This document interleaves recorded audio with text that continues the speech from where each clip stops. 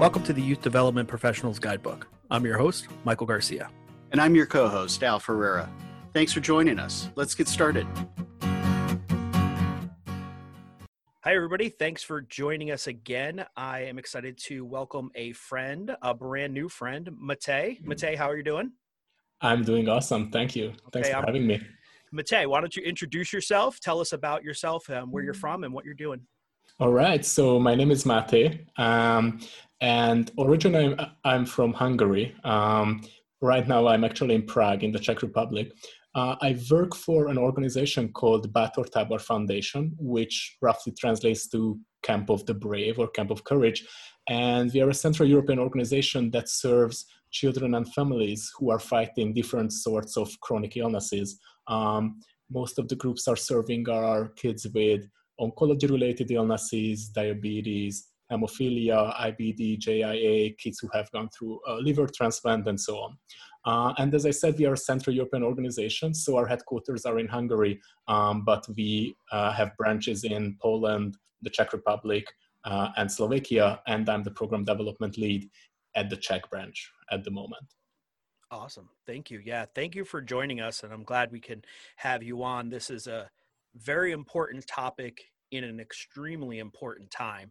So, Matej, one of the things that we really have been talking about here through the podcast, you are our 17th show. So we're really excited that you're on. But one of the things we've been talking about is, how is your camp functioning for the summer as it's approaching? What is it looking like? What's going on? Kind of give us a synopsis of your program right now and how it stands today. So basically, as soon as the epidemic hit our region, we were forced to cancel our entire summer programming. So basically, until the end of August, we know for a fact that we are not going to be able to run camps. And as for the autumn time, the jury is still out. So it could go on if there are some very lucky circumstances that come together, but it's very likely that we won't be able to run camps in the autumn time either. The reason for that is that the group that we are serving is one of the high-risk groups, and it's just very, very hard to serve kids who are fighting these chronic illnesses in a way that we can really make sure is the safest for them. So unfortunately, it wasn't really a big question or big debate whether we have to cancel. It was just an immediate decision. And we are part of an international network of camps, much like ours. It's called the Serious Fun Children's Network. And it was actually founded by Paul Newman, the actor, back in the late 80s. And basically our entire network, which is right now consists of, I think, 16 camps all around the world, all of them had to cancel their summer programming, which is, hundreds of thousands of kids who are not being served right now or this summer because of the epidemic. Yeah, we've had a couple of camps. We've had one camp that is a Paul Newman camp like you are, as well as another camp that serve this extremely high-risk demographic. Give us a little sense of pre-COVID. What's the camp season normally where you are? Describe kind of what your camp is about. Give us some of that again.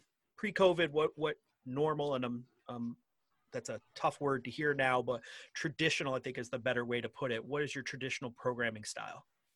So our camps run pretty much from March until the end of November. We have a campsite in Hungary next to the capital. And basically on this campsite, we are serving in the springtime, usually siblings. So we are organizing camps where kids who are fighting the disease can come together with their siblings. And then our programming is very much directed at strengthening the dynamics and the bonding between the siblings. During the summer, we run sort of regular camps, oncology camps, diabetes camps, so kids with the disease can come and spend a week at camp.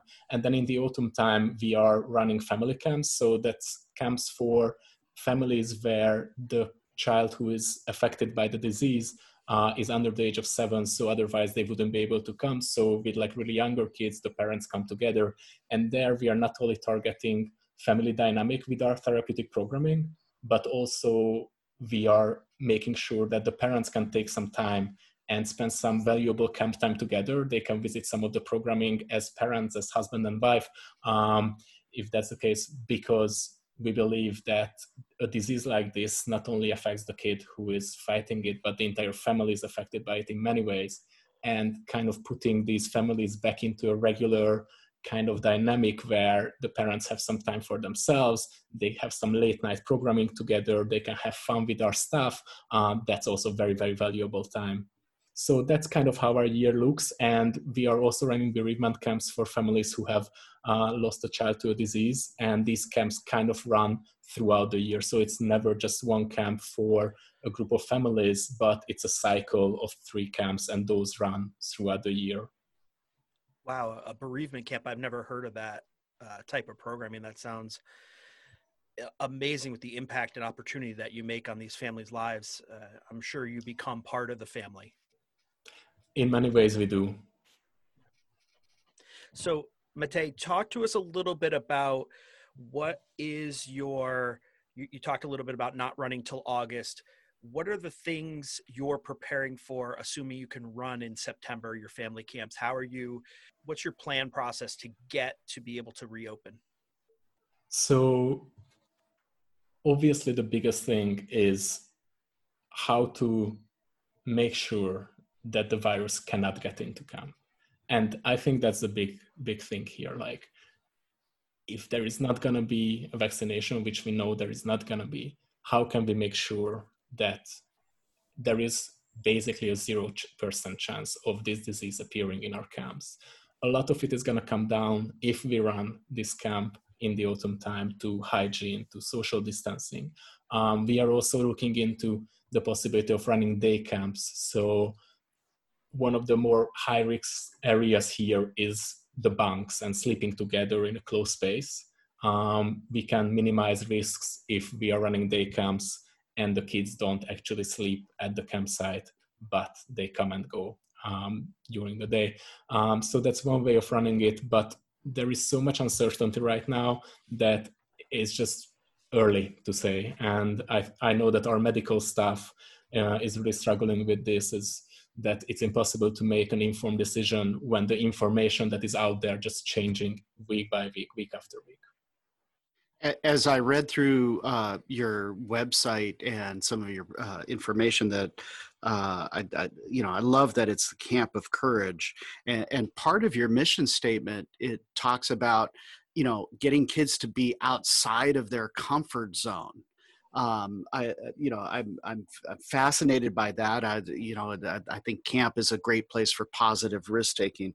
One of the statements on your website talks about the power of struggle and getting kids to struggle through different things. Here in the United States, we kind of make fun of folks who are struggling.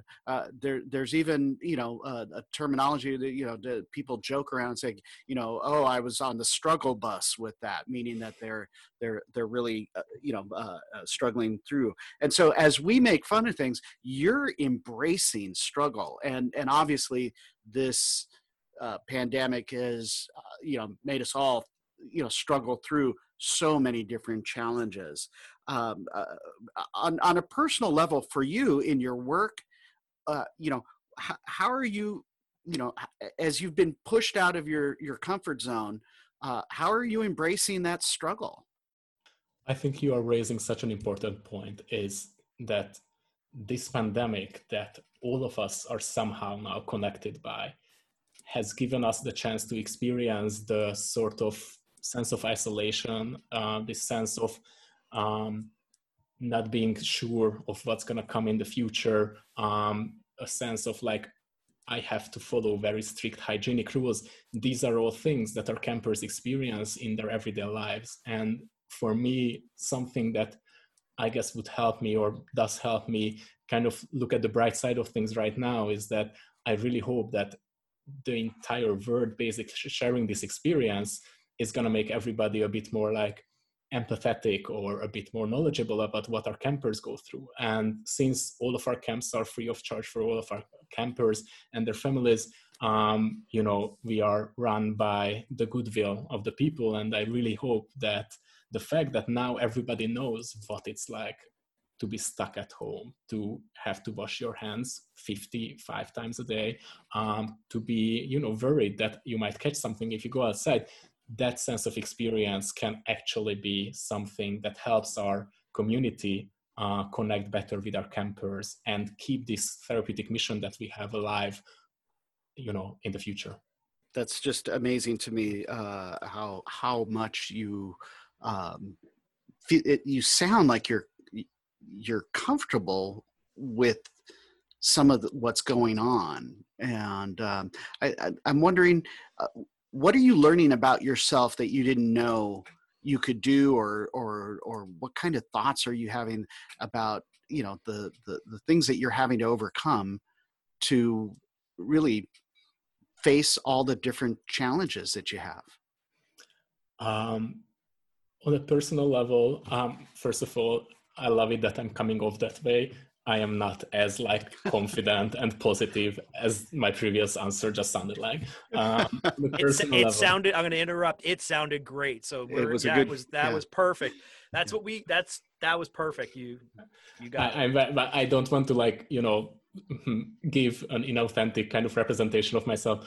I think one of the biggest things that I have to overcome personally, which is, I guess, something that most camp professionals are going through right now, is what if I cannot go to camp this year? And, for me, that hasn't happened for the last, decade or so. I know for some camp professionals, this hasn't happened for, 30 years or something. Having a summer when you don't go to camp, it's very, very strange to think of that. And for me, what's helping here is seeing how amazing the camp community is worldwide in transitioning into a different type of programming very quickly, because we are all committed that we have to serve the kids at least some way.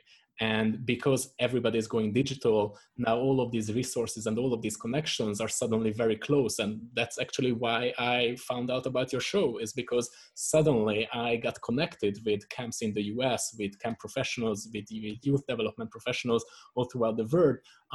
And I just realized that there is this huge world of camp professionals that I am never connected to because I'm from a different part of the world. And all of these resources are now available, and I can see camp professionals sharing their new ideas, how they try to manage, and that's just very, very uplifting for me. I think if there is one thing that is definitely going to stay with me as an experience from the last 2 months, is that suddenly I feel much more connected to a worldwide network of camp professionals than ever before. One of the things you mentioned just now is about virtual camp programs. I know for a fact that your camp, and part of what you have done over the last few years, is you bring that camp experience to a lot of youth who can't get outside. In fact, a lot of them are trapped in a hospital bed due to whatever vulnerable medical issues that they might have. What kind of lessons could you share?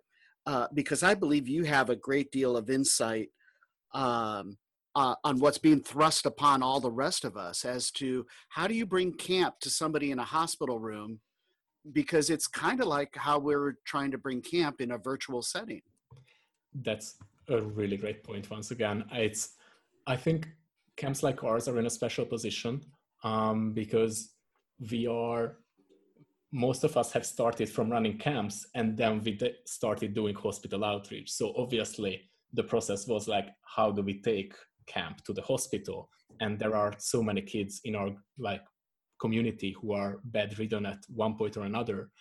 And what we have found is it's more about the connection that we make the kids and not the activity itself. When we are training staff for hospital outreach, we are training them to build what we call a healing connection with the kids who are in the hospital, because an activity that you can run on the bedside of a child might be very simplistic, but what's going on inside that activity, what the kid does during the activity, if you have a keen eye of pointing out what resources they have used while winning that game, what sort of strength they have that they had to use, and teaching the kids to recognize these things in themselves is definitely the core of the therapeutic work that we do.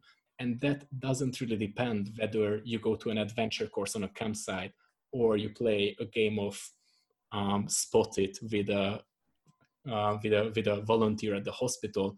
It's about the way you interact and the way our staff helps the kids recognize that, hey, what you just did, that's because you have this resource that you might not know that you had. You might be actually more outgoing, more courageous, more brainy, more resourceful than you thought. And this hospital environment is definitely making it very hard for kids to recognize these things in themselves. And our volunteers in the hospitals are helping them through games and through playing to recognize this.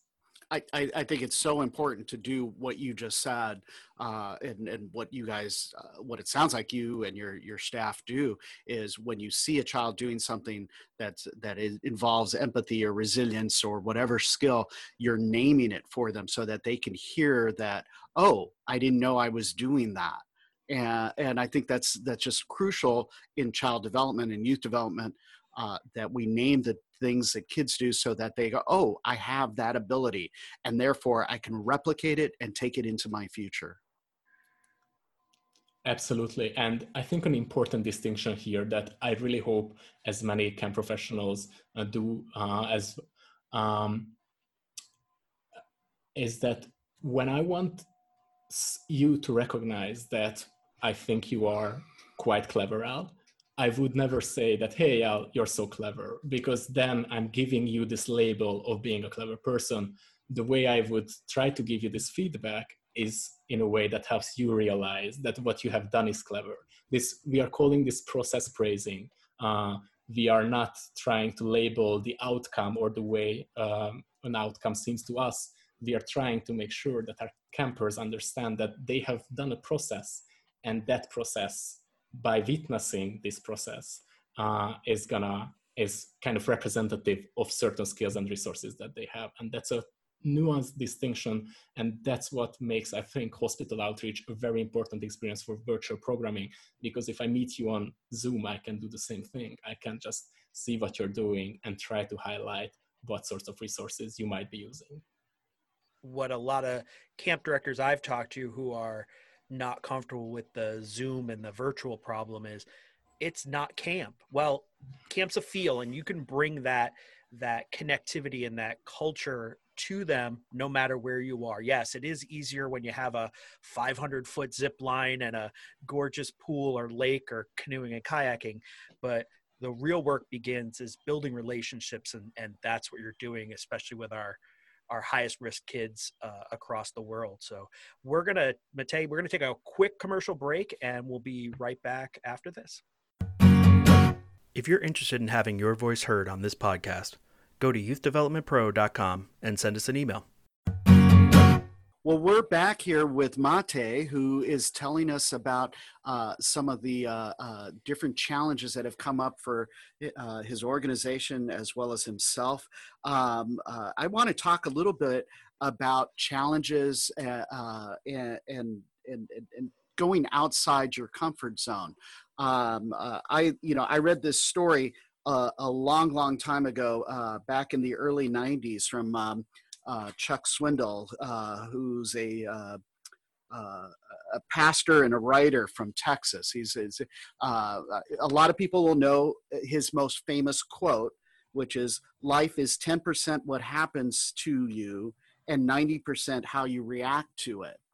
But the first time I ever heard this story was at camp, and it was attributed to Chuck, who wrote about it in his book. And it talks about the early fishermen who are transporting codfish, and they'd have to go a long journey. And you can probably tell the story better than I can, because they ended up putting in that time period, the codfish would get very, worn and rubbery, and they just didn't have the same kind of flavor. So they started, and they trap them live and carry them.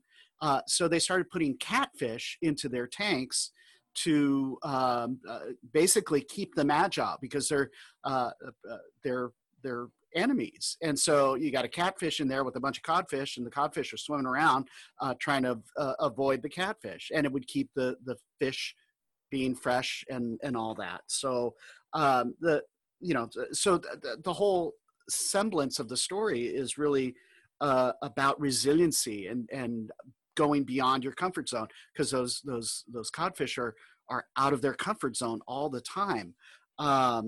So I'm fascinated that was in one of your background features as being one of your favorite stories. So resiliency, I think that's really important right now. Can you talk a little bit about that as to how that affects the population that you serve? Absolutely. And yeah, I love that story. I love this idea that having these catfish around us kind of keeps us interesting. It keeps us developing. It keeps us building ourselves. And I really believe that the nature of challenges and the nature of success as a concept is very important here. In camp, we use this term challenge by choice, which we use in the sense that we are always designing camp programs in a way that they provide a multitude of different types of challenges, because we know that our campers aren't coming with the same abilities, both physical, mental, emotional, and so on. And our therapeutic work and the outcome, the long-term effect of therapeutic camps comes from the fact that you can, in camp, experience successes, and you reflect on these successes, through which you find different things that were hidden in yourself. So these sort of choices that you can make as a camper in a camp, whether you choose to take a physical challenge or you choose a social challenge by making friends, and being in a surrounding that kind of approves of this sort of choice making, and that approves of and even encourages you to take new challenges, and praises you when you succeed and doesn't judge you when you don't. That sort of environment can build everybody as a person. And kids are so often, who are fighting diseases, are so often left out of the camp experience because of their medical needs. Most camps cannot serve these populations. So having camps like ours just provides this sort of camp experience where you can, like, in a safe environment, you can try yourself in many, many different aspects as a person. And then you live successes that are really your own, because if I give you a challenge, it might not be challenging for you. And then that's not going to make you feel successful. It might be a nice feeling, but if you find a challenge for yourself and then you succeed at that challenge, that's going to be a very impactful and long-term memory of yours. And we are trying to build our entire camp around this idea that if the challenges are designed in a way that kids want to choose them, then their successes will become their own. And then through reflection, they can discover all these things within themselves. And I think if there is any time to learn from these kids, is right now, because year after year and camp after camp, I see this happen. I see them going out of their comfort zone, choosing challenges that they couldn't choose in their life, at the hospital, and how that really builds someone's personality, someone's character. And it's just such an encouraging thing for people who are lucky enough not to be fighting these diseases. I hadn't thought about it from the perspective of a youth who's facing illness and challenges. Obviously the whole parable about keeping us swimming, when all we want to do is rest. And what a great service that is that you provide for young people. So I've been doing this work for a long time, and it hadn't occurred to me until you just spoke to that. So thank you for that.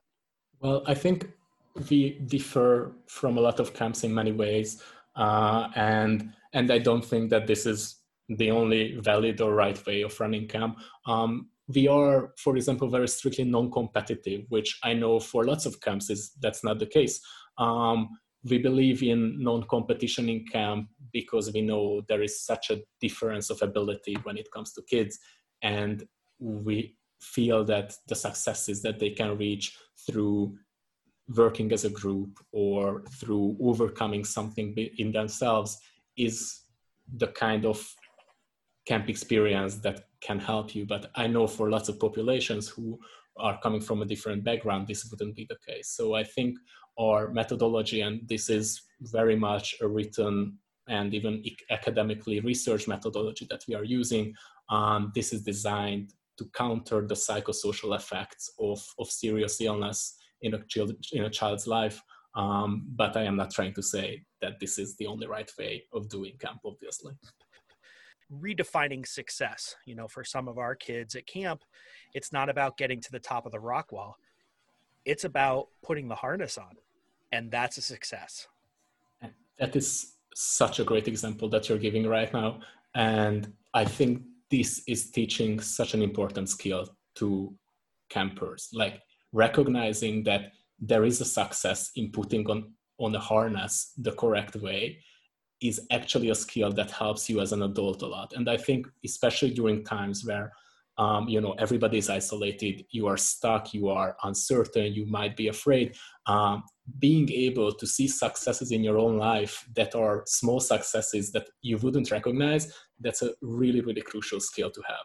And having camps where kids can realize, like, it's not just about hitting the target at archery, it's also about holding the bow the right way, having the right stance. And those are things I can be proud of, that teaches kids to look at things from different perspectives and actually finding the success that they have reached that they might not know about. And I think that's just a really great way of approaching challenges in general in life. Whatever we could do to take those barriers away to make any child more successful. I mean, that's why I'm in it. And I know, most of the people in my world, that's why we're in it. It's not about win-lose. It's about how can we all step up and be better people. I call it and refer to it lovingly, the crunchy granola part of camp, the part that, it's just, you sink into it. It's just why I'm here. And that's great. So talk to us a little bit about your staff, and especially during virtual programming that you've been doing and probably amped up at during this time. Who's stepping up? What does that look like in your world? Who's your rock stars? Call them out if you want. Tell us a little story about how you've noticed people stepping and changing. So actually, right 10 minutes before we did this interview, I just finished doing our first virtual campfire. And Campfire is a tricky type of program to run on Zoom. And it was an amazing experience. And I used to be the camp director back in Hungary for our international camps. So I was directing camps where kids from Poland, Slovakia, and the Czech Republic were coming. So we wouldn't be able to sing campfire games together because nobody spoke each other's languages. So we have this huge array of gibberish, nonverbal sort of repeat after me games, which are very easy to transfer into a Zoom based program. And just this virtual program that we had like an hour ago, I invited some of my staff members from previous international camps who I have seen stand in front of 80 kids, none of whom speak the same language as the staff members do, and just do an amazing job. And seeing them doing the same from their home was just such a great experience. And I'm so pumped right now because, there is this like kind of weirdness about camp. It's that you cannot really explain to people who aren't camp people. Like, it's weird and silly in like a really great way, but it cannot be explained. I got the same feeling when we did this virtual campfire. It's just so weird. It's so chaotic. The game's kind of like, it's loud, but at the same time it falls apart, and somehow it's a great experience. And that's just camp for me. This kind of special weirdness that you have to experience personally. You have to be there to understand it. It was so amazing. And these guys are just the best at, honestly, international camp stuff in general. I think is like a very, very amazing subgroup of camp professionals who are able to run programs even without understanding what the kids are saying. And seeing these guys on Zoom was just an amazing experience right now. Oh, that's great. That's a great story to hear. Yeah. It's like herding cats sometimes at a camp, but it seemed like you're doing it. That's awesome. Talk to us a little bit about, so we're 6 months in the future now, and you look back and you are where you're going to be in 6 months. What would you tell yourself today to get through the next 6 months of what you're experiencing?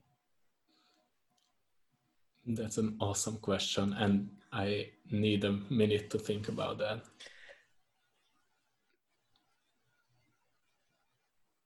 I think 6 months from now, Mate would tell Mate right now that there is a lot of value in connecting virtually with kids, and the sooner Mate right now can let go of the feeling of this isn't really camp, this is something that's not as good as camp, the better the program is going to be.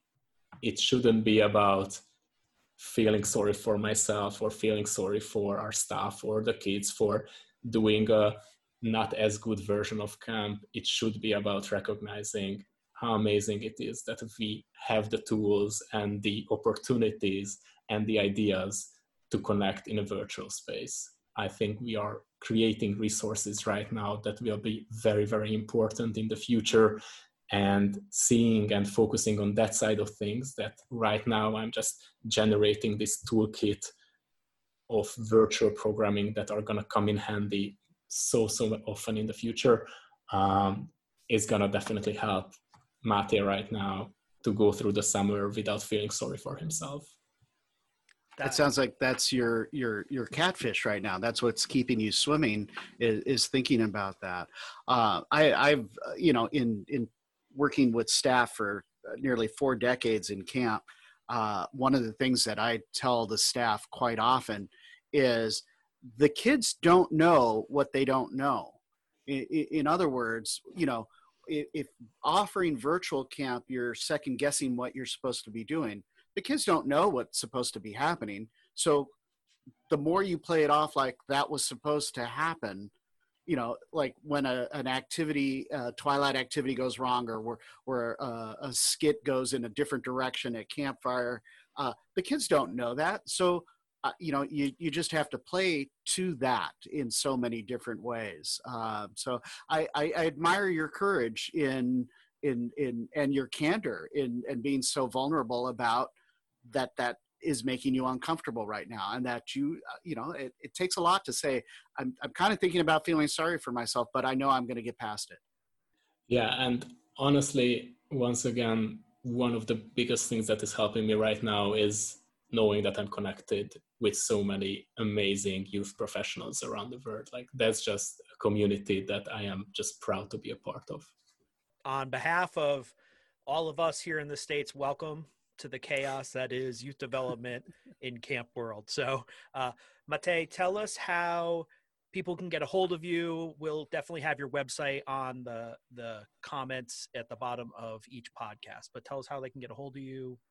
But yeah, if you guys visit batortabor.com, that's batortabor.com, then you can find out about the kinds of programs that we run in the Central European area. And if you go to seriousfunetwork.com, then you can find out about all the other amazing camps that are in our network. And you might be actually living close to one of the Serious Fun camps. So if you're looking for a really great camp experience, then don't hesitate, support them, apply to be a volunteer, do what you can, because this community really needs everyone's support right now. And I can promise that it's going to be an amazing experience regardless of what Serious Fun camp you choose to join. That's great. Thank you so much again, from a deep heartfelt thank you for joining us.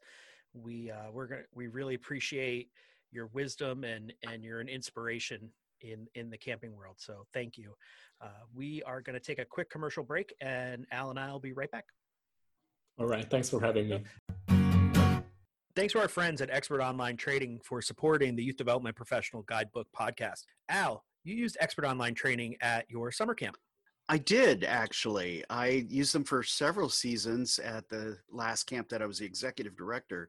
When we were trying to decide the items that we would present during our staff orientation week, there were so many things that we left out. And when Expert Online Training came along, it was like, oh, we can do this ahead of camp, and then people come in and they're already prepared. We even added on to our support staff, our directing team components, so that we'd all be on the same page prior to doing our support staff training as well. It just really made a huge difference. And Expert Online Training has some great folks who present, the kind of people that you'd want to see at conferences, or that you do make time to see at the different conferences throughout the year. So if you're interested in looking for the highest quality online training for your youth programs, go to expertonlinetraining.com and check them out. Thanks again for all their support. Welcome back. I was so inspired with having Mate on to our podcast. Al and I were just talking about we could do a 20-minute wrap-up on this show and still probably not address all the amazing things he said. But let's do our ending up here. Al, what'd you learn today? I think what I took away from Mate is that, that challenging your comfort zone, that, the camp's name, Camp of Courage. To me, it's the antithesis is, we are all living in some degree of fear, and he's out there, talking about having courage and being uncomfortable. Fear is really boils down to a couple of things, the fear that I am not enough, or the fear that I don't have enough. And, it really is an amazing thing, because as I start to think about it, and I think about his answer to the 6-month question, is that, belief drives behavior. So, what we believe is really how we end up doing things. And, I think about, as he was talking, in my head was, what would I have to believe for me to affect change about my fear? And so, and camp is such a great place for that, because you go and you face that fear, you take that risk in that safe bubble environment of camp. So just a lot of takeaways from everything he talked about. So lots of different lessons. How about you, Michael? What was something that stuck out for you? The whole conversation stuck out. I think this is going to be something I'm going to be thinking about for quite a while. One of the things he said was regular camps and how he thought camp and traditional camp is going to run. He has to get over that. And, looking back at the 6 months, don't be upset that he's not going to be around a campfire, because he's still going to be able to impact the kids in his programming through Zoom and through virtual camp. And I think that's what we're all kind of grasping on for camp people is we, and myself included, so I'll say I am so connected to sitting around the campfire, making sure there's physical property involved where we still can affect so much change and so much impact through this virtual medium that we use, or whatever style of camp we're going to run this summer. So I think that was just a huge kind of aha moment and a validation moment for me to say, you know what, it's okay. And what we choose to do, we're going to be okay moving forward. It was fascinating to watch him think about that question for a minute, and how he literally, it just like, if you can open up his mind and watch that. And I know this word is being thrown around quite a bit lately. I watched him pivot on his why, and and say, I don't want it to be this what, but I will make it that what, as long as I'm true to my why. And that was just amazing. So Yeah, it was just a great interview. So thank you for joining us. Al and I will see you in 2 weeks, not next week. This is our final episode of 2 a week, and we will see you in 2 weeks from now, and have a great day. Thanks, everybody. Bye-bye.